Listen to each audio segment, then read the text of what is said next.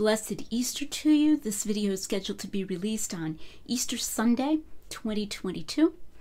And I'm going to be focusing on one of the most beautiful scenes in all of the Gospels, and that is John 20, where Mary Magdalene meets Jesus by the tomb after he's been risen from the dead. I'm going to be focusing on a particular aspect of it. It's focus on physical motion in quite a number of interviews, and also I believe I mentioned it in The Eye of the Beholder. I mentioned that John is the evangelist of physical motion. He doesn't do it all the time. In fact, if he did it all the time, it would be suspicious. But in several different scenes in his gospel, he suddenly starts reporting physical motions for a few verses at a time.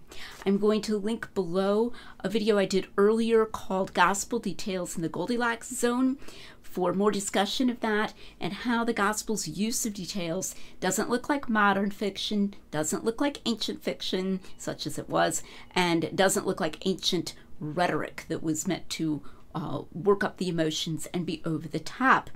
It's got this simultaneous vividness and restraint that is characteristic more of memoir and of someone reporting something they really remember, and there are certain parts of it that are vivid to them. Now, in this case, I'm not claiming that the beloved disciple was present at the meeting between Jesus and Mary Magdalene, but I am claiming that he could certainly have known Mary Magdalene and have received the story from her. So I'm going to start by reading it and then go into some commentary. What I'm using here as a basis is a passage from my forthcoming book called Testimonies to the Truth, Why You Can Trust the Gospels. I have this in draft right now and I'm editing it, and I decided that a short passage from there would make a good reading for today with a little additional comment by me. So I'm going to start with this passage from John. But Mary was standing outside the tomb weeping, and so as she wept, she stooped and looked into the tomb, and she beheld two angels in white sitting, one at the head and one at the feet, where the body of Jesus had been lying.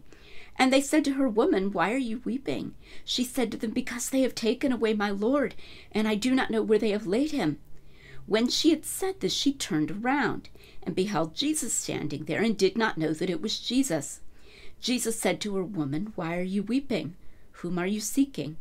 Supposing him to be the gardener, she said to him, "Sir, if you've carried him away, tell me where you have laid him, and I will take him away."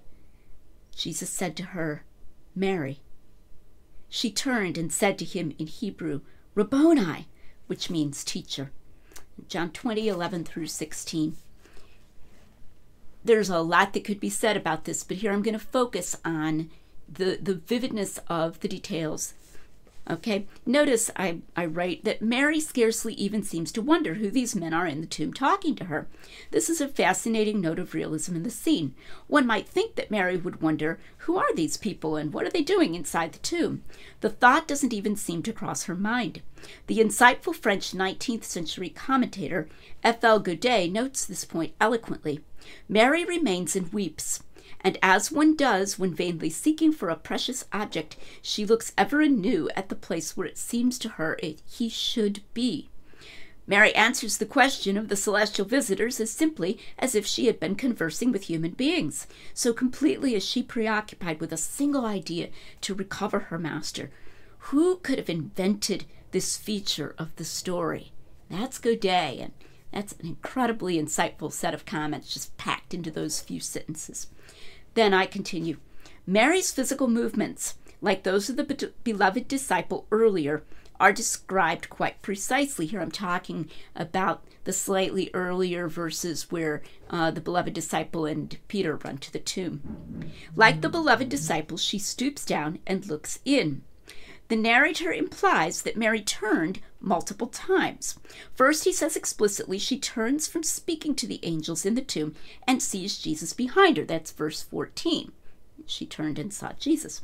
Then, as Godet says, she looks back again into the tomb. She knows, of course, that Jesus' body isn't there, but isn't that what we all do when we have lost something? We look again and again at the place where it should be. I've done this, probably you've done this. If you lose your keys or anything that's important to you, and you're pretty sure it should be here, and you go back again and again, even when it's become unreasonable to do so. Even though the text doesn't say that she looked into the tomb again, she must have done this because when Jesus speaks her name, the text says that she turned to him. Verse 16. So what you're supposed to picture here, it says she turned to Jesus, and then again, a couple verses later, it says she turned after he said her name. So that must mean that when he says, whom are you seeking?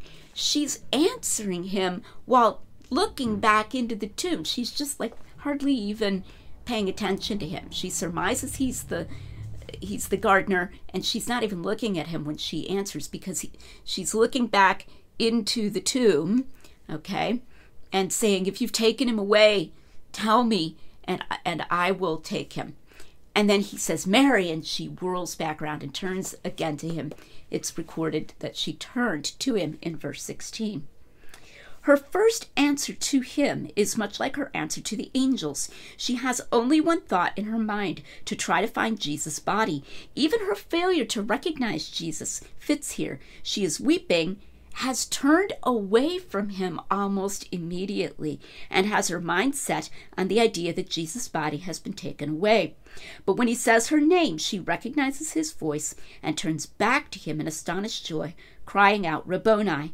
One can picture the young John listening to Mary Magdalene telling the story herself, perhaps illustrating her narrative with gestures. And like Jesus' mother in Luke, he kept all these things and pondered them in his heart. I'm going to just stop there and suggest that you ponder this in your heart today on this Feast of the Resurrection, and ponder the rationality of believing in this joyful message that Jesus is risen from the dead. This is not the only evidence that I bring for the reliability and unembellished nature of the Gospels. I've brought much other evidence, but this is a type of evidence that you aren't going to hear about very often. These gospel details in the Goldilocks zone, and John as the author of physical motion, and the specifics of how Mary Magdalene turns back and forth, and how this all fits together in this beautiful account of her meeting Jesus in the garden. So I'm going to just suggest that you think about this, that Christianity gives us joyful faith that's almost too good to be true, but it isn't too good to be true because we also have evidence that it really is true. A happy Easter to you. Thanks for watching.